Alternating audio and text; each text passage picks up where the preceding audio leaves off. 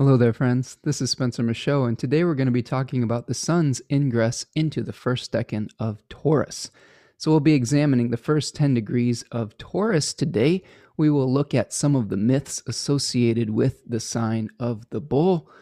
We will look at some of the lunar aspects we're going to be experiencing over the course of this decanic transit, including a first quarter moon on the 20th and a full moon on the 26th. We'll examine a few fixed star conjunctions that we're going to be seeing over the course of this movement of the sun.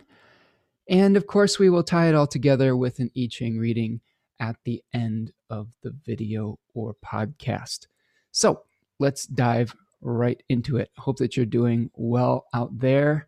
I'm going to share my screen and we'll take a look at what we've got here. So happy Taurus season, everybody. This is usually my favorite season. I would say that I'm a fan of Taurus season. I am a Taurus moon, second decan, but neither here nor there. And as a Cancer sun, it's a pretty important planet for me in my chart, being right conjoined my midheaven. So I enjoy going outside and seeing all the flowers and trees blooming and the beauty of spring, and enjoying good food and planting seeds and preparing the garden and things of those natures. So that's one kind of way of thinking about Taurus, and I think that's the surface level of it, is enjoying the pleasures of Aphrodite. But let's see if we can add a few more layers to it. So the sun in particular is peregrine in Taurus. And here we're looking at the charts, two charts, April 19th to April the 29th. And again, one of the things I wanted to start normalizing in like the videos that I do here and, continue to speak about is the way that Martine Hermes was talking about a planet in a sign is the potter, and the sign, or the planet that is the host, is the clay. So this is a really interesting arrangement that we have, because we have both the potter and the clay in the same temple. So we have good quality clay because Venus has access to all of her own resources in her own temple. Now, again, one way that I think that is important to think about Taurus, and this was echoed in this really good book that I have by Ariel Gutman, which is called Mythic Astrology, Archetypal Powers in the Horoscope. And it was a book that was written, I believe, in maybe the early 90s. Early 90s, 1993. But some of the Hellenistic stuff is echoed in that because of the reliance on myth. And I think that that's an important way to bridge the gap, I think, between some of the astrology that's come out in the decades before the Hellenistic revival and the things that came after, the techniques, because I'm finding that the astrologers that had really rooted their technique in myth got much closer to the mark that we have experienced from understanding some of these source texts than people who didn't. So I think that knowing your mythological history can give you another layer of meaning to really draw upon with these omens and these symbols. Okay, so what are we talking about here? One of the things that we're talking about with this mythic astrology book is they also made the observation and made it a point to point out that Taurus is both lunar and Venusian. And this is something I was talking about in my Mercury and Taurus video, and that has really been on my mind after watching Martine Hermes' really great talk on images, houses, and I believe I don't know what the other thing was, but it was basically about the difference between signs, planets, houses, and the arrangements of them all. And he was talking a lot about exaltation lords being the owner of the estate, and the domicile lord being the like the butler or the person who is in charge of the day-to-day affairs. So this was echoed in mythic astrology, where they pointed out that the sign of Taurus, or the bull in general, has part of Venus there with the circle, but also it's got the crescent on top, and that's the crescent moon, right? So we've got the moon really prominently placed even in that symbol itself. The qualities of generation, of bringing things into form, the fertility that we see in this season in particular in the Northern Hemisphere, these are all part of this Taurian experience. So yes, this is a fixed earth sign, but there is also kind of this generative quality to it. So the host Venus will be co-present. We're going to be seeing the moon waxing during this decan. So the exaltation Lord will be waxing to fullness, coming into a little bit of a difficult square in the beginning of the cycle. And then by the end of the cycle, it'll be full. So a pretty creative time. The sun will be co-present with both Venus, Mercury, and Uranus. And we are going to be seeing overcoming squares from Jupiter and Saturn to all of the Taurus placements right now. We do have a whole sign trine from Pluto, and a whole sign sextile from Neptune, and eventually from Mars when Mars moves into Cancer halfway through the cycle. So that's kind of the players in the game here, the people that are testifying to one another. We're going to talk a little bit about the Five of Pentacles and the charities again today. But what I wanted to start with is I wanted to read you a story. And this is a story from Greek mythology.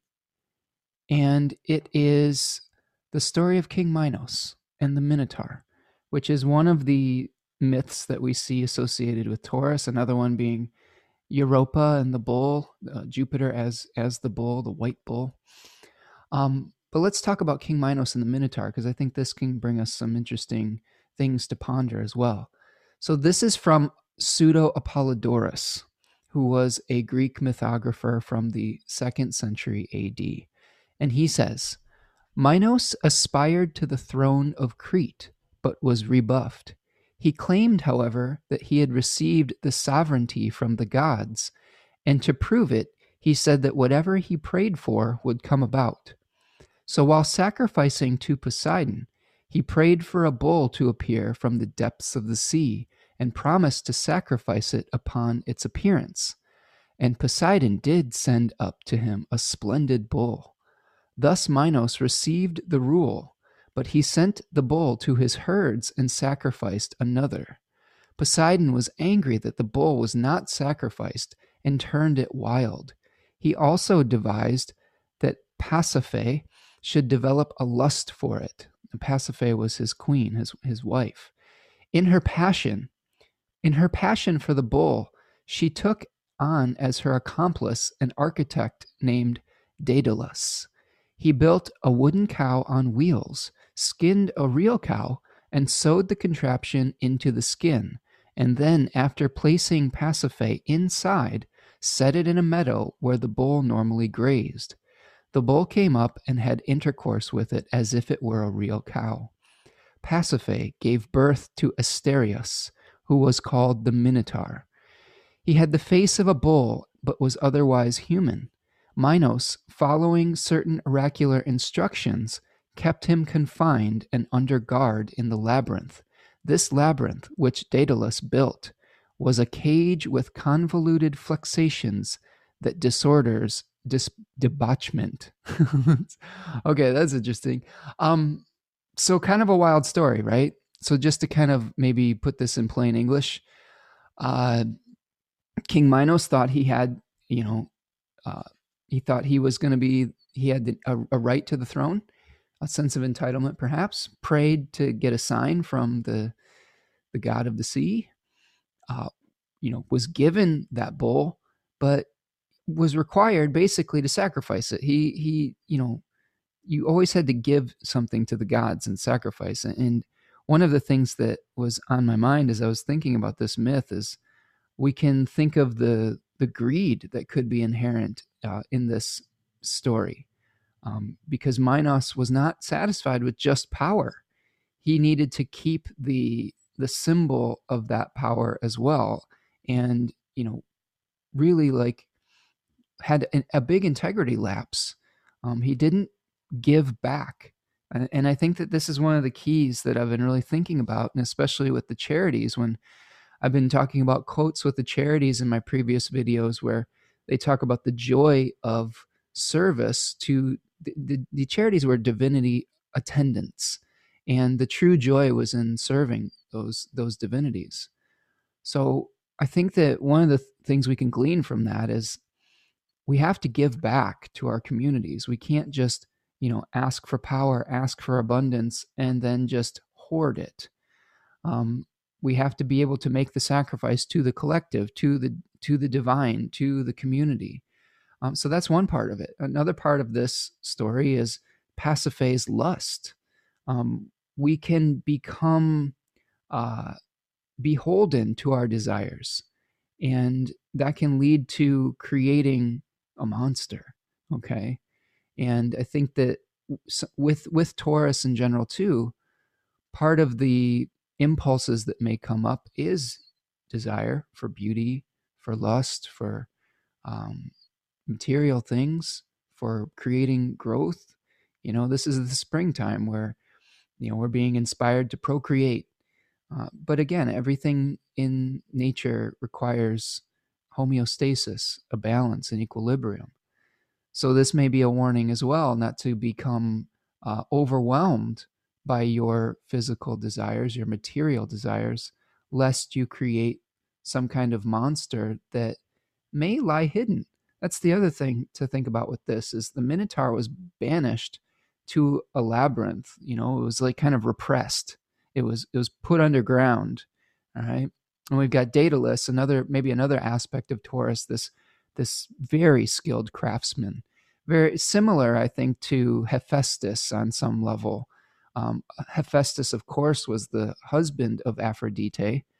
And, there are different authors, including Liz Green, that talk about thinking about Taurus as a combination of Aphrodite and Hephaestus, where we are, searching and trying to create beauty and procreate, but it requires the hard work of a blacksmith, and it requires us to get our hands dirty, and it's not always pretty, the process that goes into creating abundance.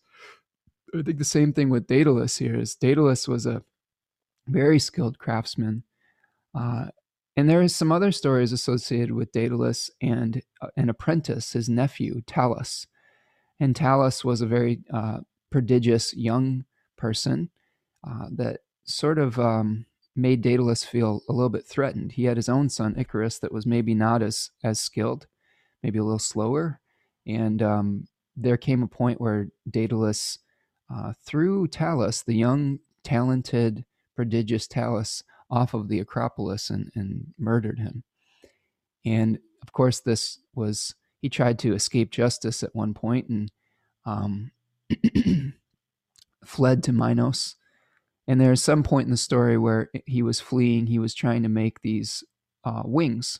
And this is the story of Icarus, right? Where Daedalus was making wings out of feathers and gluing them together with wax, and warned his son not to fly too low, lest the feathers become saturated with seawater, and then not to fly too high, lest the wax would melt in the heat of the sun. And of course, young Icarus did not heed his father's warning and flew too high, and the wax melted and he drowned in the sea. So there's a lot of there's tragedy associated with Daedalus as well. So I think that maybe it's also a warning to find inner satisfaction, not to maybe look over your shoulder at who is doing what, like be peaceful with your own process. Try not to feel threatened by other people's, skills or talents, jealousy, right? Also, be mindful of what we're creating and realize that there is there is consequences sometimes for what we are bringing into the world, and sometimes they can be tragic consequences. So it's, again, let your integrity be your guide. Let your sense of service be your guide. Let your ability to provide resources back to the whole guide you. Um, I talked about this at length in my Mercury video, and I don't want to completely rehash it here, but really the idea of a healthy community can provide better for individuals.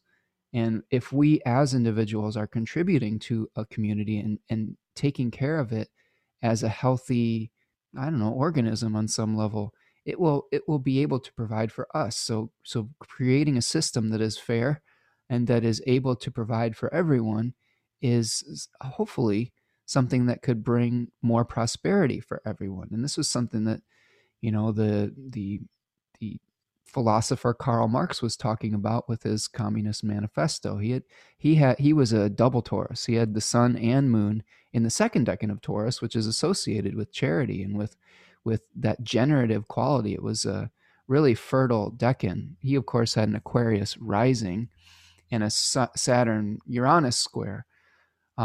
And some of his ideas have been taken to extremes and have been fallen into human corruption, as ideas and ideals do. But there are probably some other examples of it, working out. I think the motivation behind his idealism was to provide for people, was to make sure that everyone had enough and that the community was healthy.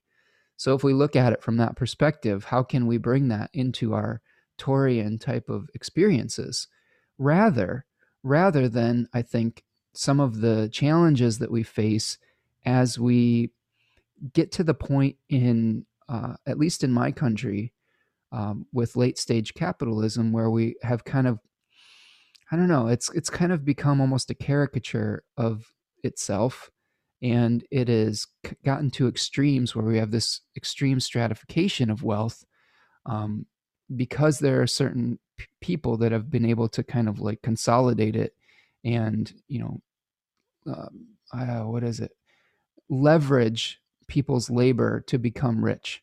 And this was one of Karl Marx's, great innovations, I guess, is, pay people for their labor. Make sure that the laborers are fairly compensated, rather than having all of the wealth just shoot straight up to the top people that aren't actually doing the labor. So we're really seeing that now with the stratification of wealth in Western society. So that's not sustainable. That's the type of thing that when we get to a certain point, that's what sparks revolutions. And we're probably heading to another revolution of sorts.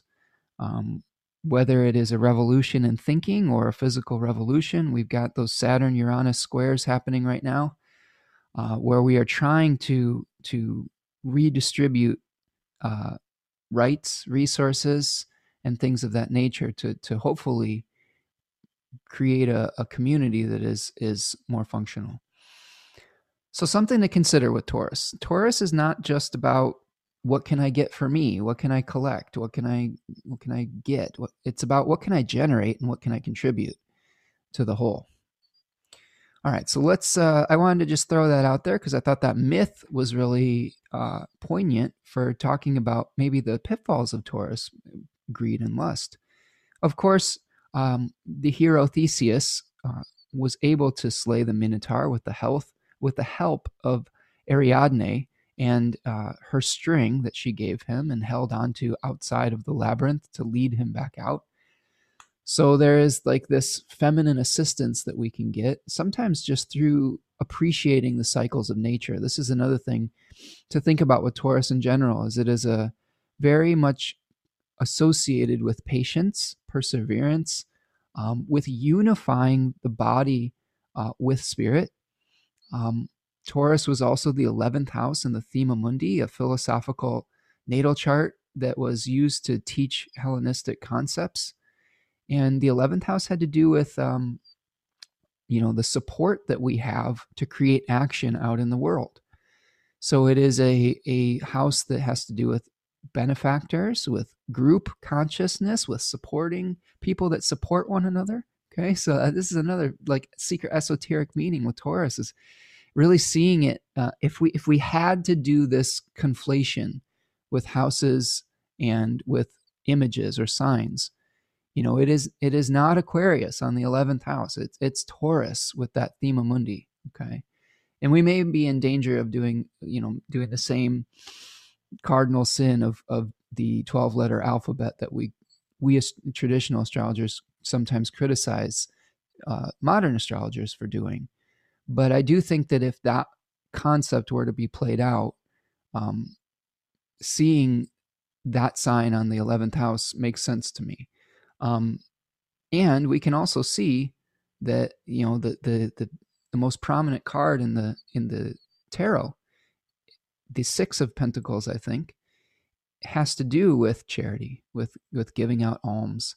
In horary, 11th house has to do with money from the government. Okay, so like your tax return, things like that, things that you are receiving from an organization. Okay, but you had to pay into that to receive. It's really your money. You've paid into that, and then they're giving it back to you to a certain degree. And we are contributing something in those taxes to create shared public goods and services, like roads, like municipal services, all of the things that we enjoy in a civilized first world country. That's what your taxes are going to pay for, idealistically. Now, yes, we can have arguments whether those tax dollars are being used the way that we want to, politically or whatnot. But ideally, that's what taxes should be used for shared resources to the collective. So I think that another way to think about Taurus too is you've got to pay your dues, and eventually you may receive something for your contribution to the whole. Okay, if we have a solid tax base providing for healthy rail systems or something, we're going to be able to move resources and people throughout the world. If we have a railroad that's broken, nothing moves. Okay, if we have a road that is in disrepair, everybody suffers from that. So that's another interesting way of thinking about Taurus and the common good. This is echoed in the I Ching reading that came up today too. I got the gathering together, and I'll talk about that in a minute. But yeah, it's really fascinating to see those significations kind of play off one another. So let's talk a little bit about the first decan in particular. So the first decan, we see the Five of Pentacles, and we have these two destitute figures in a snowstorm outside of a church. These figures have fallen on hard times. There may be worry about sustaining poverty, lack, or things of that nature. This card really is about having faith and potentially divine intervention. Benabel Wen talks about this in her very good book, Holistic Tarot. Talks about we may be worrying about resources, but this requires us to have the faith, like this stained glass window here. They're outside of a church. Are they going into the church? Are they coming out of the church? Have they just made a prayer for assistance? This decan also is ruled by Mercury in the face system. So this is about making plans. Potentially because you are feeling some worry about not having enough, you get to work. You start to become Hephaestus. You start to become Daedalus and use your talents and your skills to plant the seeds or to prepare the fields. This is really the area where we're preparing the fields to be planted. And the seeds and the work happen in the second decan, the consistency, the rhythms of nature. And then we have to kind of protect those crops in the third decan of Taurus. We have to manage them. We have to get rid of the pests or the bugs that threaten those things that we've tried to create, or get rid of diseases on the plants themselves. So, and that comes through faith as well. Like we've planted the seeds, we've watered them the appropriate amount, and now we have to have faith and pray that they will come to fruition. That's the end of Taurus there. Okay, so that's the tarot. The charities, of course, were those three graces that were attendants of the gods who took joy in service. If you want to get more of a deep dive on the charities, I do have a Venus in Taurus and a Mercury in Taurus video where I talked about that in depth, but it talks about multiplying gifts by giving. So again, some of the themes we've been talking about here. Let's do a little bit of examination with the daily transits through Taurus 1, and we will get to the I Ching and hopefully wrap it up here in under an hour. We start off here on the 19th with a conjunction with a fixed star called Merak. Merak was in Andromeda. So this was a fixed star that Brady talks about with having an interest in beauty, with potentially ignoring the ugliness in life and promoting peace. So, at the beginning of this week, we may not want to see the difficult truths.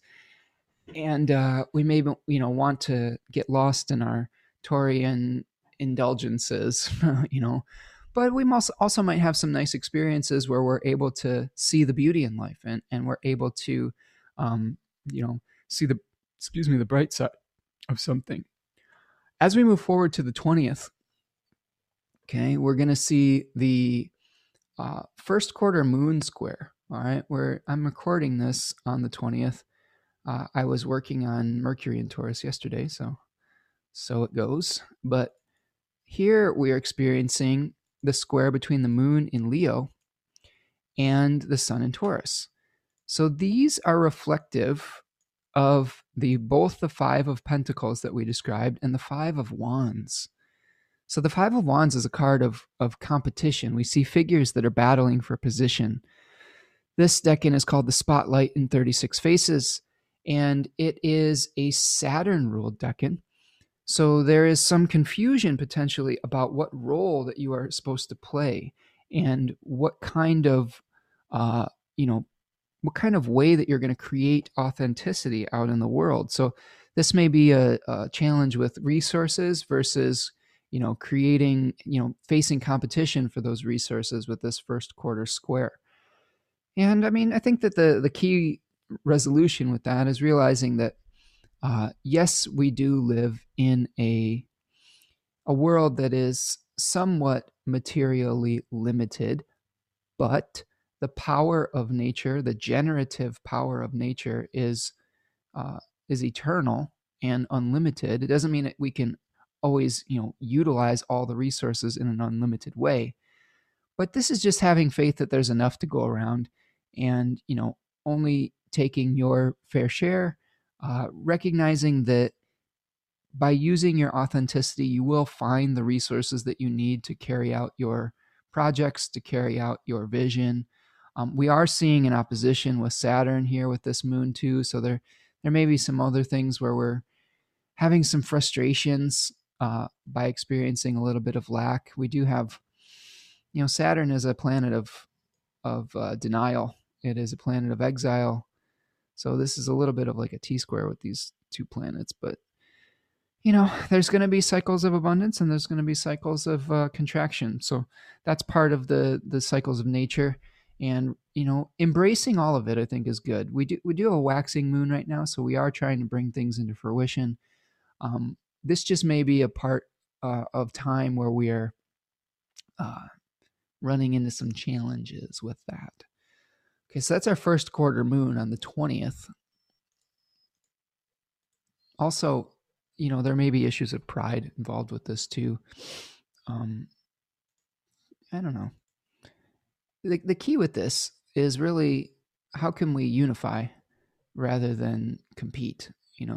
Sometimes we don't always have to be like the special one to get something done. Maybe there's a point where you can kind of take a backseat and you can, not have to be the one that's out front all the time. That might be one of the things that is happening with this first quarter square too. Like, is the project itself more important, or is your ego more important? The work's got to get done somehow, and sometimes we have to swallow our pride to really do the hard work necessary to get the job done itself. Hephaestus, was not a beautiful god. He was, of course, one of the least attractive of the Olympian gods, but that wasn't important to him. Beauty was not necessarily his superpower. It was the ability to work hard, and it was about his skill. And he, of course, was married to Aphrodite, who was able to bring beauty into the world. But the marriage of those two is really interesting to think about. So rely on your Hephaestian skill and hard work at this point. All right, as we move forward in the cycle here, we see that around the 22nd, Venus, the host, the clay, the butler, the provider of significations, is going to make a conjunction with Uranus. So this is going to have an effect on the sun too. Sun being something that is trying to command, administrate, bring awareness. It is the concept of selection, authority, vitality. And the clay that we're being provided with from Venus is harmonization, unifying, purifying, attraction, desire, beauty, love. And of course, we can't forget the exaltation Lord, who is collecting, bringing things into form, reflecting on things, manifesting, creating change, growth, and decay. Okay, so those are all coming into play. But on the 22nd, the host of the sun, we may have an awareness of some shocking events that have something to do with our resources, with Venus matching up with the Promethean influence of Uranus, where we either may experience a loss or we may experience a windfall. Sometimes a loss for one is a gain for another. There may be some shakeup in the systems that we are experiencing that create a little bit of challenges with the way that we think about our resources. We do have this overcoming square to Saturn that is, like I said, I've said in other videos, it's the elephant in the room that we cannot ignore. Jupiter is trying to help, but right now all of these planets are kind of running into an obstacle by having that square that they're running into. There is some kind of no that is coming with this square to Saturn. So maybe we get innovative with the way that we have to provide for ourselves because of a limitation. Sometimes the most brilliant ideas come through being faced with scarcity, come through really difficult challenges that force us to come up with new ideas. So this could be something that's going on around the 22nd, as we could really be, it could necessitate innovative thinking when it comes to how we provide for ourselves and others, because of some of the social challenges that we're facing in the collective right now. Social distancing, inequality as far as how the law is applied, and things like policing and things of that nature. So another thing to consider. We are seeing some changes right now with the way that we use currency too. We have things like cryptocurrency and non-fungible tokens that are shaking up both the art world and the powers that be. So that's something that we could see some action with at the end of the week. So some cryptocurrency fluctuations. We could see some things with NFTs potentially. And again, I said in my other video, I'm not an expert in these new technologies, so don't go sell or buy cryptocurrency or NFTs based on my recommendations, because there's other astrologers out there that specifically focus on some of the trends with that, and I wouldn't want you to change your portfolio based on my very, very limited understanding of how these things work. I'm just kind of taking a look at the sky and seeing that there's probably definitely going to be some kind of disruptive, unexpected event that's happening around the 22nd and the 23rd. Around the 24th, around this period between the 22nd and the 25th or so, Mercury will also make its conjunction with Uranus. Okay, so another shakeup. Mercury, of course, being a planet of commerce, so this is another thing where business could get shaken up around that period of time. We are going to see the host, Venus, make that square that I was telling you about on the 25th. So again, this is where we're maybe trying to clean up something that has fallen into disrepair with the Venus-Saturn square.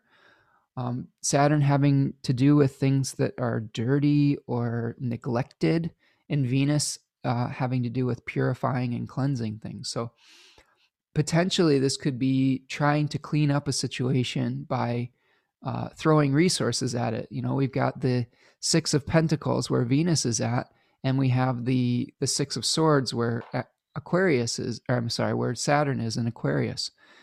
So we're trying to make a transition to a new reality. We're trying to have communication between the haves and the have-nots, between the center and the periphery.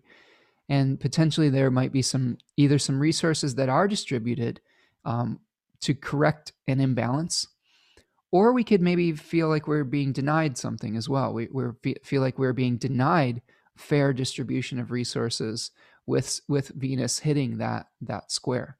So something to keep in mind. On that same day, Mercury will conjoin Venus as well at 13 degrees of Taurus.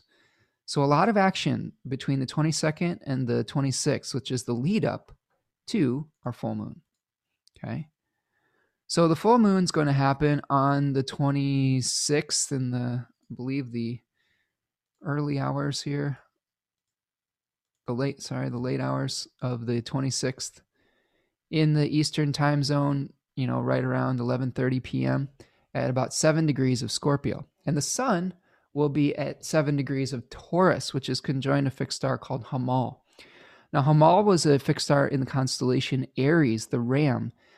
Because of precession, the constellations do not match up exactly with the tropical zodiac, which is more based on the interplay of light and dark.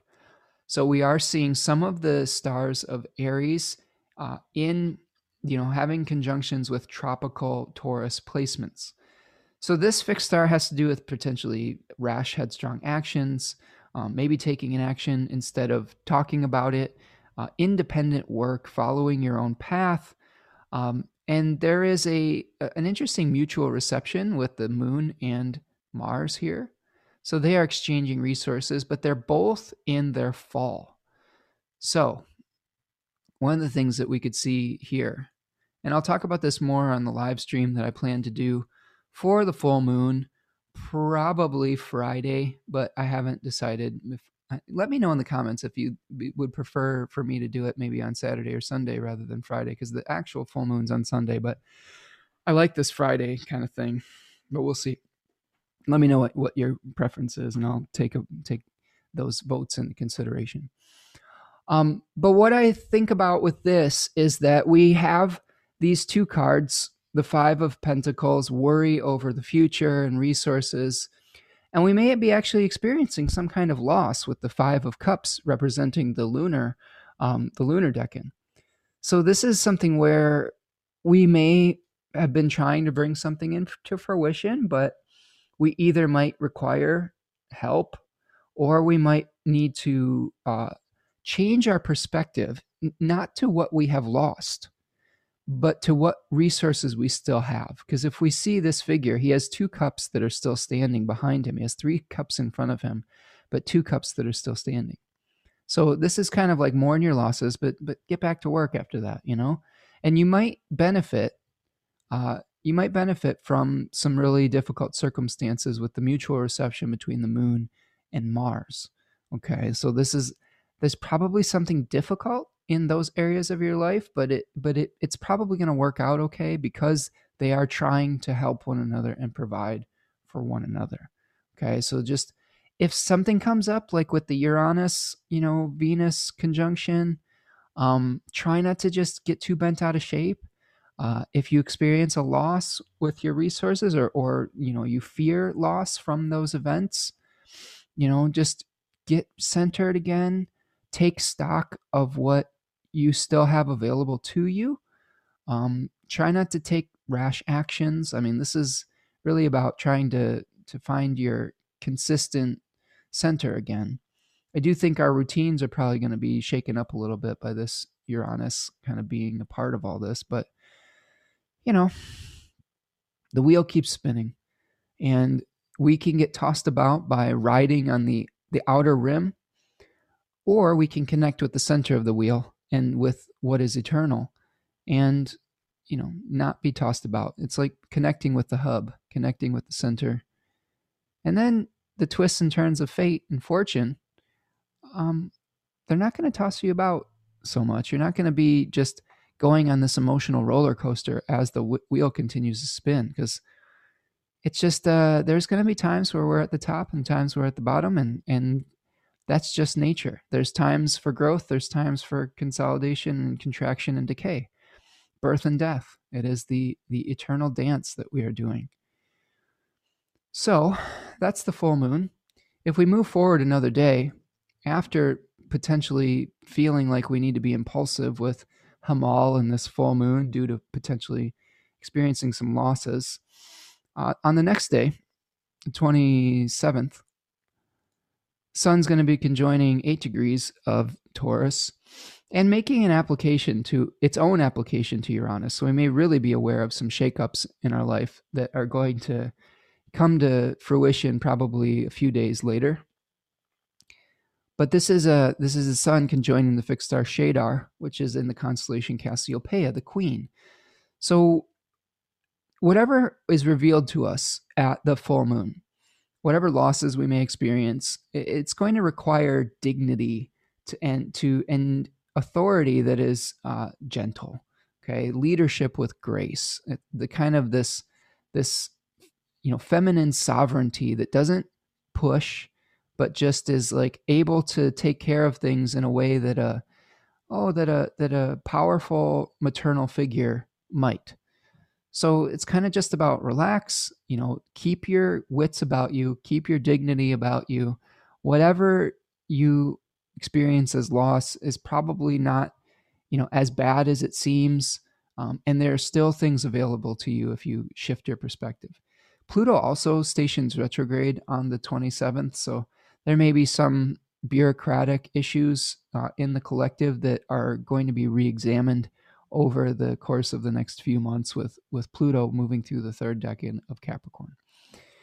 All right, so that is what I've got for transits. Now let's look at this hexagram, and we'll, like I said, we'll tie a bow on it, and we'll see if we can get you out of here and on with your day.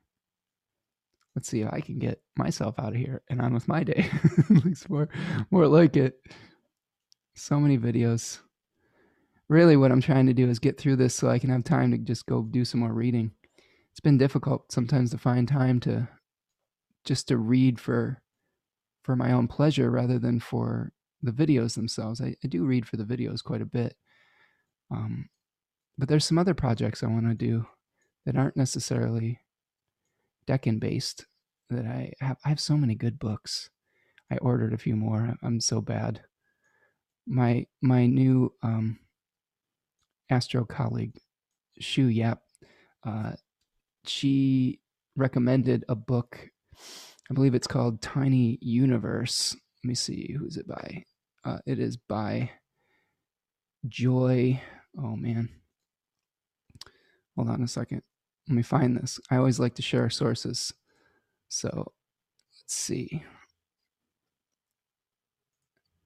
So it is, I ordered this book. It is called A Tiny Universe and a Tiny Universe's Companion. Oh God. Well, her name, just check that out. Her first name is Joy. I'm not particularly sure what the last name of the author is. But if you type that into your search engine, you can find it. And it's really, she talks about the Thema Mundi and Hellenistic techniques. So pretty cool. A nice recommendation from a very knowledgeable astrologer that I look forward to engaging with both of their work more. Okay, so we have the hexagram 45, which is called gathering together, massing, joining with others, assembling, having a common cause, holding yourself together, which would be great for Taurus because it is about inner peace, I think. Having a common cause, pitching in, cooperating between leaders and followers. Okay, so Hilary Barrett asks with this hexagram, what is asked of you? What are you investing in? And, investing could be materially, it could be, in your relationships. It could be with whatever it is that could help you to take action out in the world, 11th house style. So the quote that comes with this hexagram, which is the trigram lake on top of the earth. Lake is about abundance that comes from being receptive. Okay. Gathering together success, the king approaches his temple. It is beneficial to see a great person. Success. It is beneficial to persevere. Bringing a great offering means good fortune. it is beneficial to have somewhere to go. So this talks about fostering unity by having skill and by having patience. It talks about finding a shared sense of purpose. This was important. Finding what brings us all together, a shared history, a shared community, a shared, the people that you live with on your block, the people you live with in your household. What connects you? Finding what connects you together.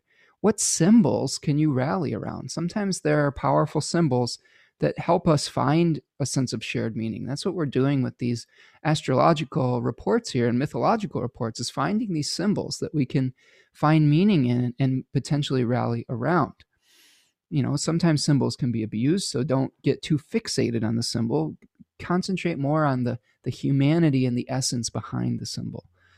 Assemble resources for a great project. Devote yourself to a mission. Share your enthusiasm with others. So this talks about cooperation on a large scale. So Taurus 1 and Taurus season is very much colored by the squares from Saturn and Jupiter in Aquarius, really asking us to take the higher view, the long-range view, the communal view, and work together to overcome some challenges and to create prosperity for the collective good. Okay, again, we're still working through the pandemic. We're still working through trying to save people's lives and keep people out of the hospital, and we can all do our parts with that, whether it is through social distancing and continuing to have discipline about maybe mitigating some of our desires and maybe making some sacrifices for the collective good. I know everyone's tired. I'm tired too. Maybe it's through getting vaccinated so that you are able to go out without fear that you could be spreading the disease to those that are vulnerable, and potentially contracting it and allowing the disease to mutate further and prolonging some of the time that we're going to be dealing with this challenge. Those are all small acts that you can do to add to the collective good. Maybe it's about how can you provide resources for those that are suffering in your community that have maybe lost their jobs or that that don't have enough. How can you check in with maybe the elderly people in your community that have less access to the internet or to digital resources, that may be feeling really isolated right now? Checking in with those people, giving them a call on the phone, like reaching out, something like that. There's all sorts of way that you can make a contribution to the whole that can bring a healthy awareness to your community. Maybe it's through educating people through systems that are more fair for the collective. Maybe it is through giving up some of your own privilege so that others can have a fair amount. Maybe it is through understanding that when you give to the whole, you're giving to yourself as well, because you are the whole. You are part of the whole. And when we contribute to our communities, we are trying to contribute. We're trying to take care of ourselves. Again, a healthy community can provide for individuals better. So keep that in mind as we move through Taurus season. I think that's what I've got for you today. If you have other ideas on how we can contribute to the whole and how we can create prosperity and create a more healthy community, I would love to hear that in the comments. Please leave me a comment in the comment section. One of the easiest things you can do to create community and to get this message out to the most amount of people is to hit that like button. Make sure you're subscribed to the channel, hit that notification bell so you know when these videos come out. If you'd like to make a material donation to the work that I do, you can buy me a coffee at buymeacoffee.com. That is the model that I have chosen to try to create a more egalitarian, reciprocity type of relationship where the material is going to be put out there and anybody can consume it, whether they are of means or not. And it allows the people that are less fortunate or may have been oppressed by the system to still get this information, while the people that have benefited from the system, I would encourage you to make donations to keep it available and allow it to be free for everyone else, and also so that Spencer can keep the lights on and keep doing the research and acquiring the resources necessary to be able to interpret the stars for you. So that's my little spiel at the end here. Thank you so much for everybody that has been participating. Thank you for your comments, for your contributions. It takes a village to do these things. You are helping me to be more prolific and to be more creative and to generate hopefully what is a lasting resource for the astrological community. And I hope that these resources, you found value in it and you found learning in some of these teachings. And I continue to learn and benefit from you and exchanges with you as well. So thank you so much for being a part of it. And we're in this together and we can do it. All right. We can do it together. We can get past this difficult time. And there is a brighter tomorrow that I am happy to join with you to help create. So that's what I've got for today. Be kind to one another, join together collectively with one another. Most of all, find that inner peace by being kind to yourself. And I'll see you the next time. Peace, everyone.